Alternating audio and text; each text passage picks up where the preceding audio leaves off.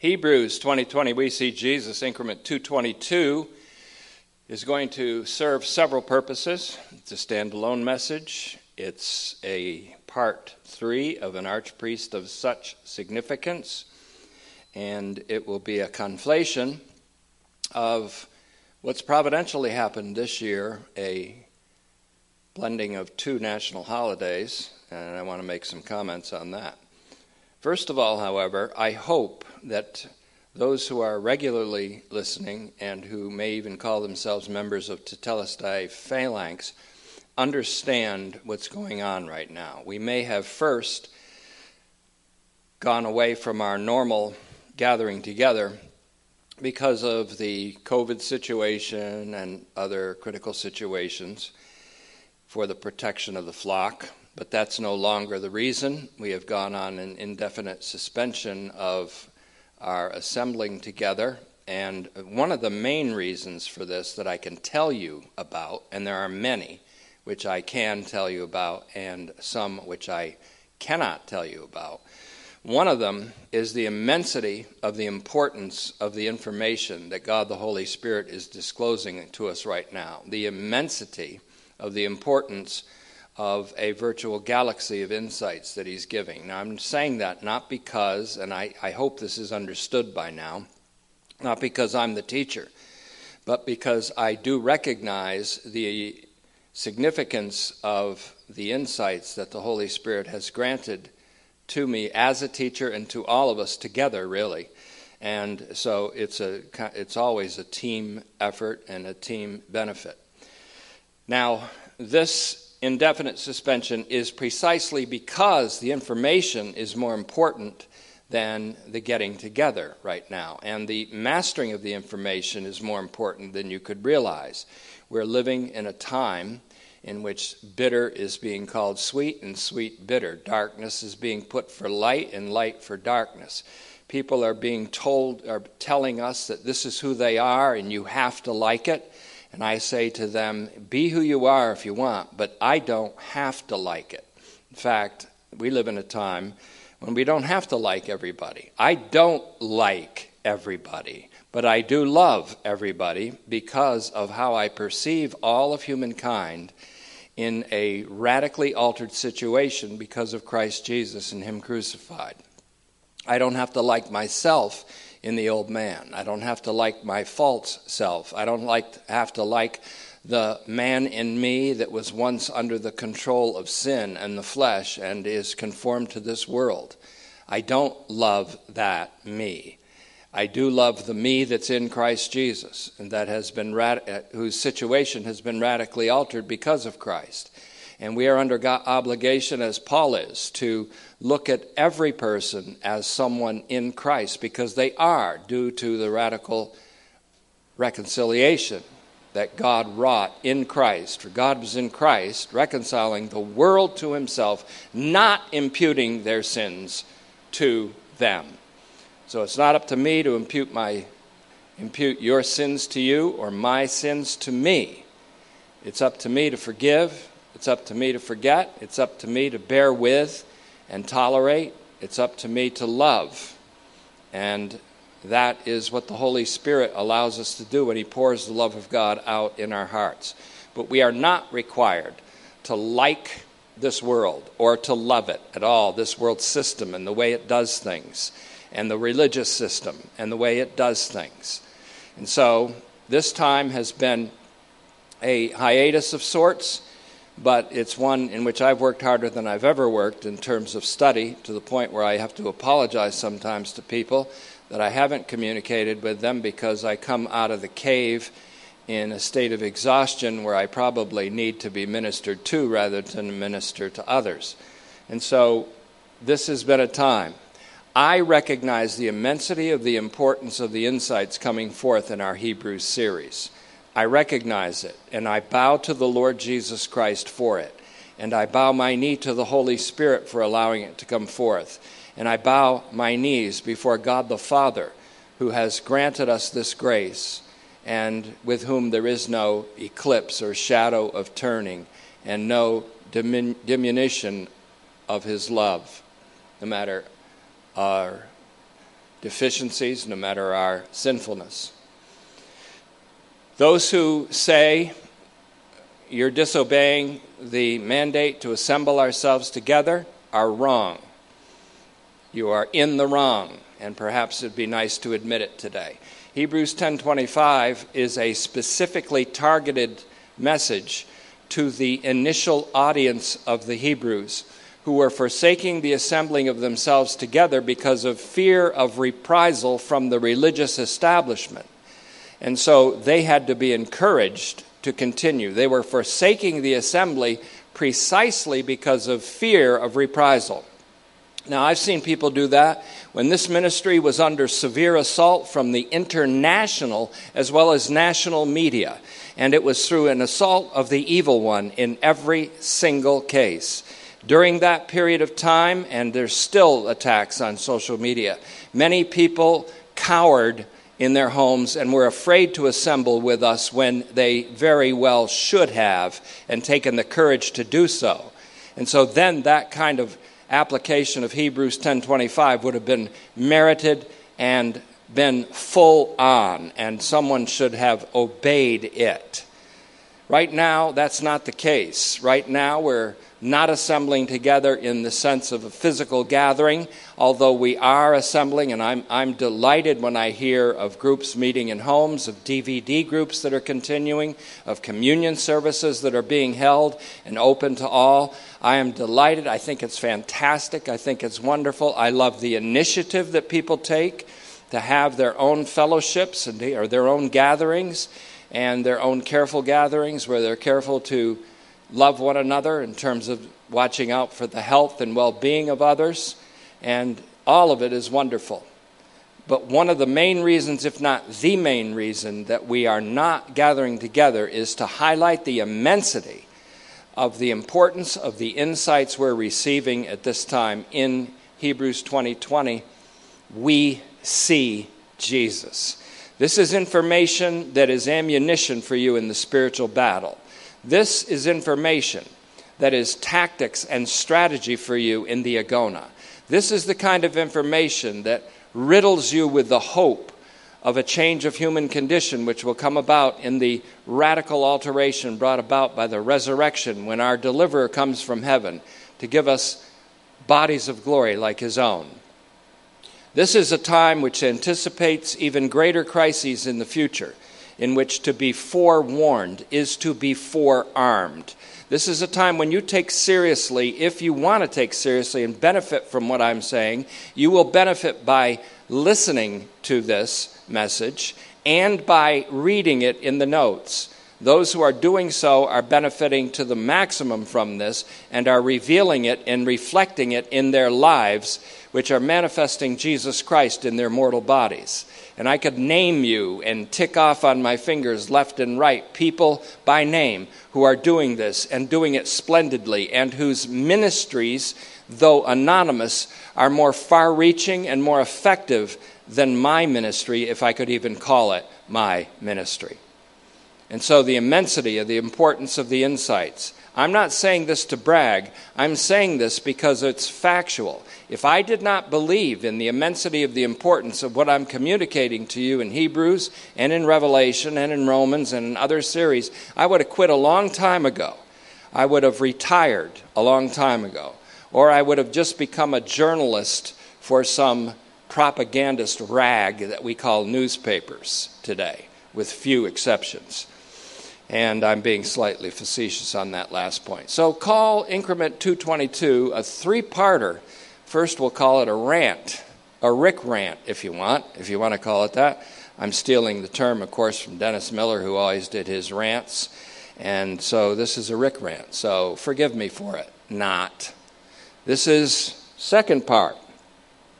And the second part has to do with a twofold holiday this year. This will be aired probably on June 19th. And we are used to identifying the conflation or the blending, the kind of skillful blending of Bible verses. Jesus famously conflated Psalm 110:1 and probably with it Psalm 110:4 was suggested, with Daniel 7:13 speaking to Caiaphas in Matthew 26:64. He conflated verses. John, the author of Revelation, conflated Zechariah 12:10 with Daniel 7:13, the great Son of Man verse in Revelation 1:7. So why can't we conflate two national holidays that we celebrate in the United States on this day? And forgive me for being provincial, but these are American holidays. So those of you that are listening in Great Britain or in other countries, you'll have to forgive us for our little self-indulgence here. June 19th, 2022 serves double duty this year as a recognized national holiday. It is Juneteenth and Father's Day. In the United States, this day honoring fathers and fatherhood, which is Father's Day is celebrated across the world at various states, incidentally, but in the United States, this day honoring fathers and fatherhood has been celebrated in the third Sunday of June ever since 1910. Juneteenth goes back further than that. It is also known as Jubilee Day, taking a page out of the Bible, or rather a chapter, namely Leviticus 25. It is also known as Emancipation Day, especially in Texas. It's known as Freedom Day, and it's also known as Black Independence Day. It celebrates the anniversary of the official emancipation of slaves in states that were in rebellion against the Union. More specifically, Juneteenth acknowledges the day when federal troops arrived in Galveston, Texas in 1865. 2.5 years, incidentally, after the signing of the Emancipation Proclamation. And they did so in order to ensure that all enslaved people be liberated. So it was kind of a liberating force. Confederate General Robert E. Lee had surrendered at Appomattox Courthouse 2 months earlier in Virginia, but slavery had effectively continued in Texas until U.S. General Gordon Granger arrived in Texas with his troops, and on Texas soil he read General Orders Number 3, quote, "The people of Texas are informed that in accordance with a proclamation from the Executive of the United States, all slaves are free." So on June 17th, 2021, our current president officially and rightly wrote into law that it become a federal holiday. For both of these holidays, the Word of God is relevant, and it always is relevant. And the Word of God is relevant, which says that there is, listen to this, one body, one Spirit, one hope of your salvation, one hope of your calling, that is, one Lord, one faith, one baptism, and that's the Spirit baptism that baptizes all into union with Christ Jesus. One God, and here's the kicker, one God and Father of all, who is over all and through all and in all. So let's celebrate the Father and his fatherhood, which is over all, in all, and through all the human race, regardless of ethnicity, regardless of so-called race, regardless of culture, regardless of time span, and regardless of IQ, regardless of social status, regardless of economic status or social caste. Our Father is an address to the Father of our Lord Jesus Christ. And our Father, Ephesians 1:3, 1 Peter 1:17, Matthew 6:9, John 20:17, where Jesus said, "I go to my Father and your Father, to my God and your God." So our Father is an address from the heart and on the lips of all races across this globe. We were all enslaved to sin. No matter what our societal position, our cultural caste, or our economic status on earth. And we have all been emancipated by the act of our Father in Christ Jesus, his Son, by whom all human beings of all races are justified, and in whom all human beings of all ethnicities are to be made alive. God, the Father, was in Christ, reconciling the world to himself. And now, by one Spirit, we are all immersed into one body, one new humanity, whether Jews or Gentiles, slaves or free, and we are given the one Spirit to drink, and we were all made to drink of that one Spirit. On the deepest and on the highest levels of reality, the reality that is Jesus, whom we are seeing through Hebrews.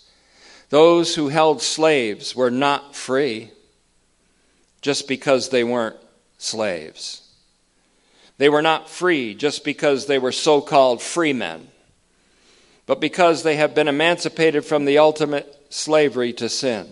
And those who were slaves to men and considered to be the property of landed slave owners, and who were later emancipated, so-called, were not really truly free because of an Emancipation Proclamation that was declared and signed by President Lincoln, or because of the events of Juneteenth, but because they and we all were emancipated from sin by Christ Jesus our Lord.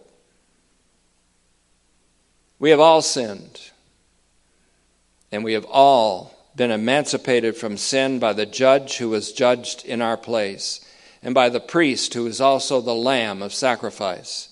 This is the situation of us all. But our condition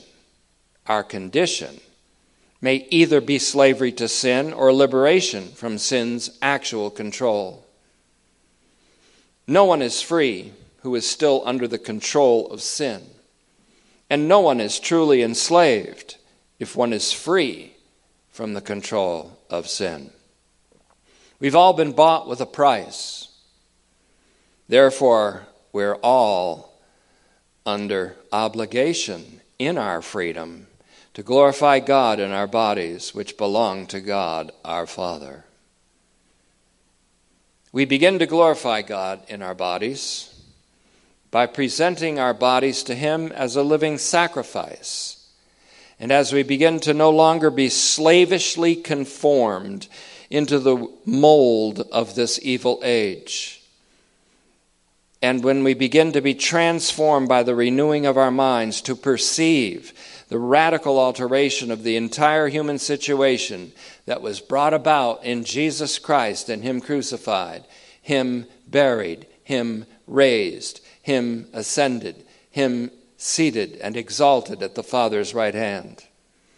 As Paul said in 1 Corinthians 7:23, we were all bought at a price, so let's not ever become slaves of other human beings. But thank God that although you used to be slaves of sin, having been liberated from sin, you became enslaved instead to righteousness, which is really the definition of freedom.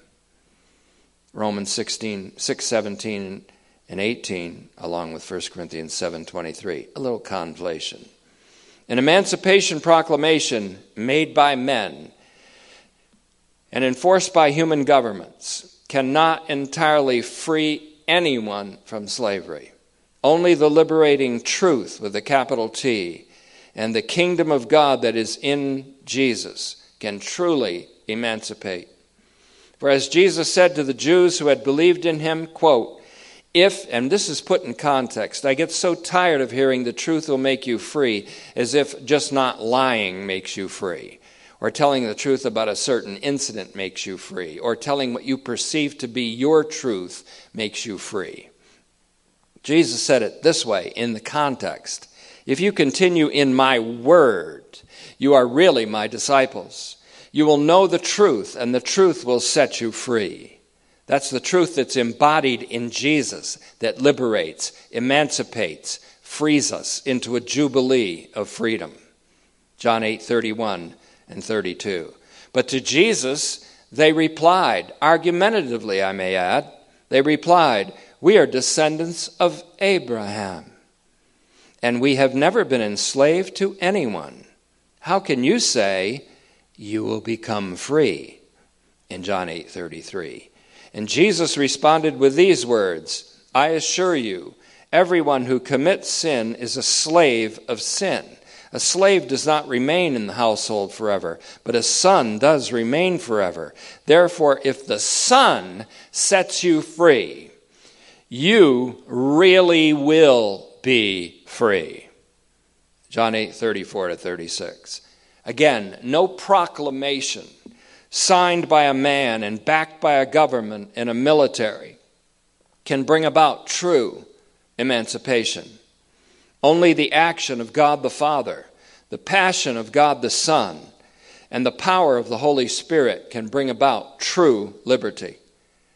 Now the Lord is that Spirit, says the Scripture. The Lord is the Spirit. And where the Spirit of the Lord is, there is freedom. So welcome to freedom. We all, with unveiled faces, are reflecting the glory of the Lord and are being transformed into that same image from glory to glory. This is from the Lord who is of the Spirit. This is what we are doing right now as we listen to the Word, as we look into the mirror of the Word of God and see the reflected face of the image of God in Jesus Christ and are changed from one degree of glory to the next by the Spirit. And where the Spirit is, there's liberty. The Spirit. So let's continue to enjoy the freedom for which Christ freed us by continuing in His Word, and to be enlightened and enlivened by the Spirit of grace and truth. And let's never be brought under any yoke of slavery again, including slavery to guilt. Let's continue in Jesus' Word, and let this Word about Christ that we call Hebrews dwell richly in our hearts. So, for part 3 of Increment 22, let's begin with prayer. Our Father in heaven, let your name be hallowed. Let your kingdom come. Let your will be done on earth as it is in heaven. Give us today the bread of the Messianic banquet, and bring about the universal jubilee in which all debts will be forgiven. Let us not crack or cave in under the pressure of this time in between, the alteration of the human situation and the alteration of the human condition. And deliver us from the wiles and stratagems of the evil one. For yours and not his is the power and the majesty and the kingdom and the glory, both now and forever. Amen. And now, Father, let your kingdom come in a little more fullness through this increment of teaching from your gift to us of this heavenly homily called Hebrews. And here we have the throne of the majesty in the heavens is going to be the subject, but we are under the general topic of an archpriest of such significance, part 3. Hebrews 8:1 is our text. Now, the summing up of what we are saying is this. We have an archpriest who is of such significance that he is seated at the right hand of the throne of the majesty in the heavens. That we have an archpriest of such significance, the topic of these last triplicate of messages, is a declaration, or a trio of messages, we could say, a declaration that deploys the ongoing present active indicative form of the verb echo, E-C-H-O, omega O, that is, E-C-H-O. So in the Greek text, we have this word looking like this, E-C-H-O-M-E-N, but that's a present active indicative, an ongoing reality, and it is of the lemma, echo. The verb, this is what you'd see in any lexicon. We have, that's a present active indicative. And so we have an archpriest of such significance is a declaration that deploys the ongoing present active indicative form of the verb echo. The initial readers and hearers of Hebrews, probably in the 60s of the first century, had the wonderful gift and benefit of such an archpriest. This gift and privilege continues in full force for us on the level of our time. Both their time and our time have in common that it is a great time in between. The radical alteration of the human situation from enmity to reconciliation with God. And we are between that and the radical and glorious alteration for the infinite better of the presently ongoing human condition. I like this word, the time in between. In fact, Pam and I watched a series. We sort of got mildly addicted to a series on one of the Netflix or Amazon or one of those called The Time in Between. And I think it was a series that was filmed in Spain. It was pretty well done. And so we actually had something to watch on TV for a while called The Time in Between. I think it's still up and you can get it, but The Time in Between it's called. And so this kind of stuck with me. The time in between is not entirely without a change in the human condition. In other words, there isn't this radical gap between the change of the human situation and the change of the human condition, as if there is no change in the human condition going on, for there is. So, both their time, the time of the initial recipients of Hebrews, and our time have in common that it is a great time in between the radical alteration of the human situation from enmity to reconciliation with God and the radical and glorious alteration for the infinite better of the human condition. For there are throughout the cauldron of human history a countless number of individuals to whom God has revealed his Son and who have received the liberating Holy Spirit. And that's why I say there is not utterly no change in the human condition going on in this time in between. Reason?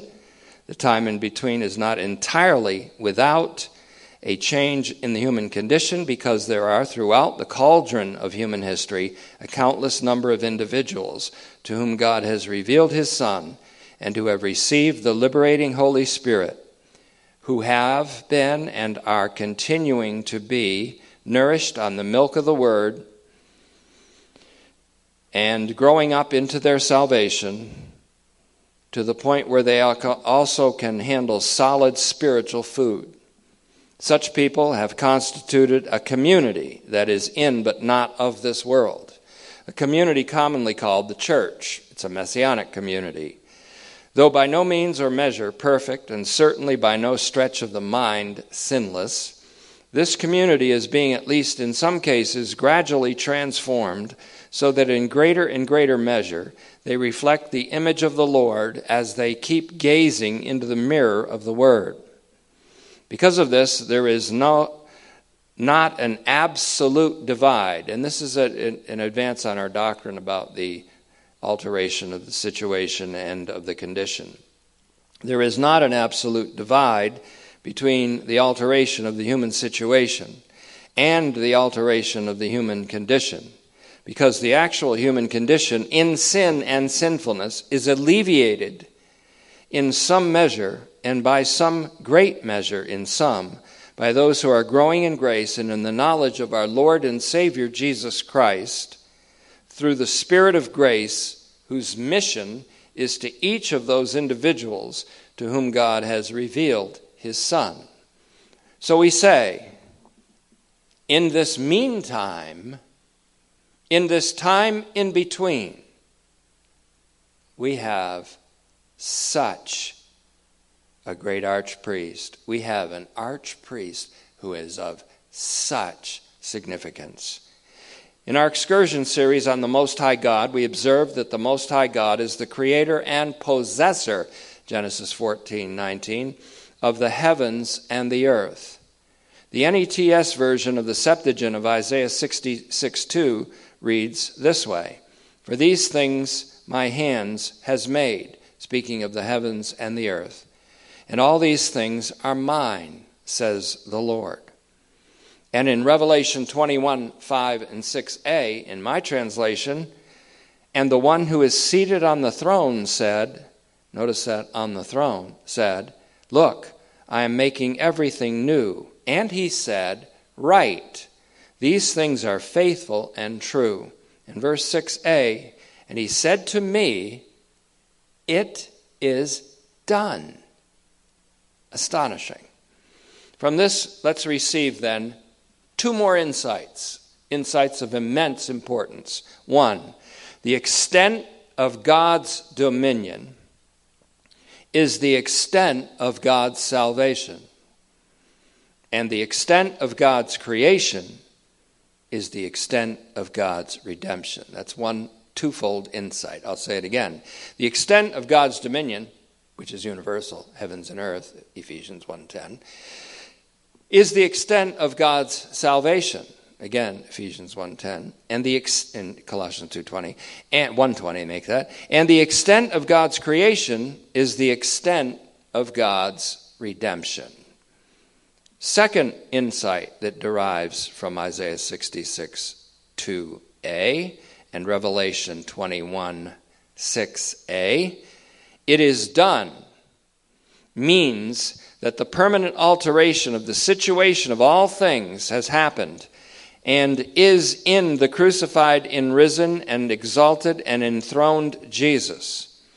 And that what is done and declared to be done in Revelation 21:6 will be manifested to be done when the great archpriest and Savior appears, and when the alteration of the human and creational situation is manifested openly to all in the permanent transformation of the creational and human condition.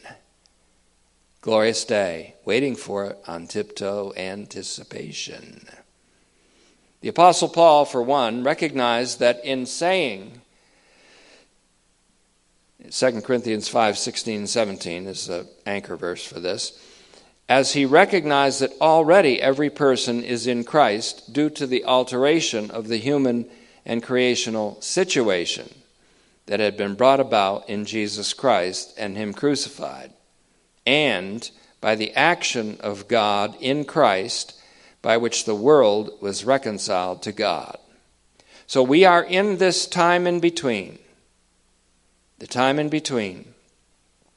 And we have an archpriest of such significance that he saves, delivers, and preserves us in this agona, so that we may say with Paul, and here's my Targumic translation of Romans 8:31b through 39. We may say with Paul, if God is for us, and he certainly is for us in all the ways previously specified, who can be effectively against us?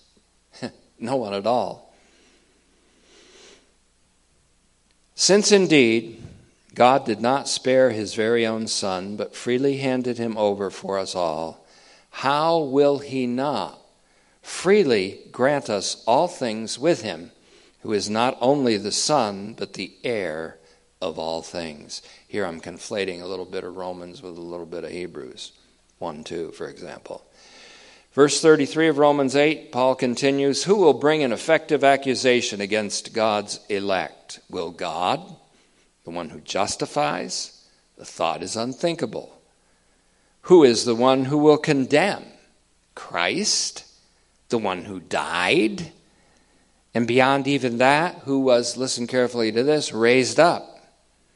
And that refers back to Romans 4:25, that he was raised up for our justification, which came about through his faithful death for us, who is now and forever Note the connection here with Hebrews, now and forever at the right hand of God, advocating and interceding on our behalf. Of course he won't condemn. The thought is unthinkable. 35, Romans 8. In the meantime, that is, in this time in between, until the last judgment, when we will all experience our identification with Christ and our rectification in the light of glory, who or what will separate us from the love of Christ? Will tribulation, anguish, persecution, hunger, destitution, or war? As it is written in verse 36, because of our identification and association with you, Lord, we are being put to death all day long. We are accounted as sheep for the slaughter. Verse 37, no, Paul replies, in all these things we are hyper-conquerors through him who loved us. That's God who reconciled us to himself while we were still his enemies. And that's Christ who died for us while we were ungodly and in a state of intractable sinfulness. Remember, at the heart of the gospel there is this statement: God justifies the ungodly in Romans 4:5. 38, Romans 8. For I have been persuaded, and I say this with Paul, I echo these words. Echo these words. For I have been persuaded beyond doubt that neither death, nor life, nor angels, nor demons, nor things in the present, or things about to be, nor powers above, nor powers below, nor any other governmental institution like the Roman Empire and the present day tyrannies of our time and its agents, whom it sends to punish what it considers to be disobedience to their ideology. Can they separate us from the love of Christ? Hell no. And, as Paul said, nor will there be anyone who will ever have the power to separate us from the love of God that is in Christ Jesus our Lord, through whom God will transform the evils just listed into the supreme good by the just and mysterious law of the cross. That's an expanded Targumic translation by yours truly of Romans 8:31b to 39, which I echo from Paul. And with this, the apostle of Jesus Christ, in whom God revealed his Son, we may each and every one of us say, confidently say, the Lord will deliver me from every evil stratagem and bring me safely and completely into his heavenly kingdom. To him be glory for the ages of the ages. Amen. 2 Timothy 4:18. And again, as we close, with the prophet Micah, we may say, even if we have fallen, and which of us hasn't from time to time, even if we have fallen, we may say with Micah the prophet, who also experienced a fall, do not rejoice over me, my enemy. Though I have fallen, I will stand up. Though I sit in darkness, the Lord will be my light. Micah 7:8. So though for the time being we sit in the darkness and the obscurity of this evil age, with the human and creational situation largely unchanged, the Lord is our light. And the exposition of his word gives light, gives insight, gives the information we need.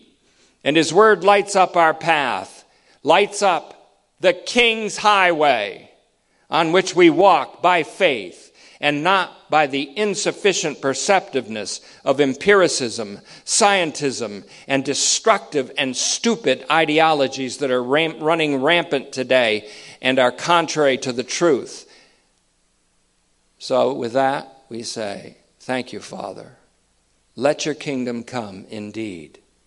In Jesus' name we ask, amen.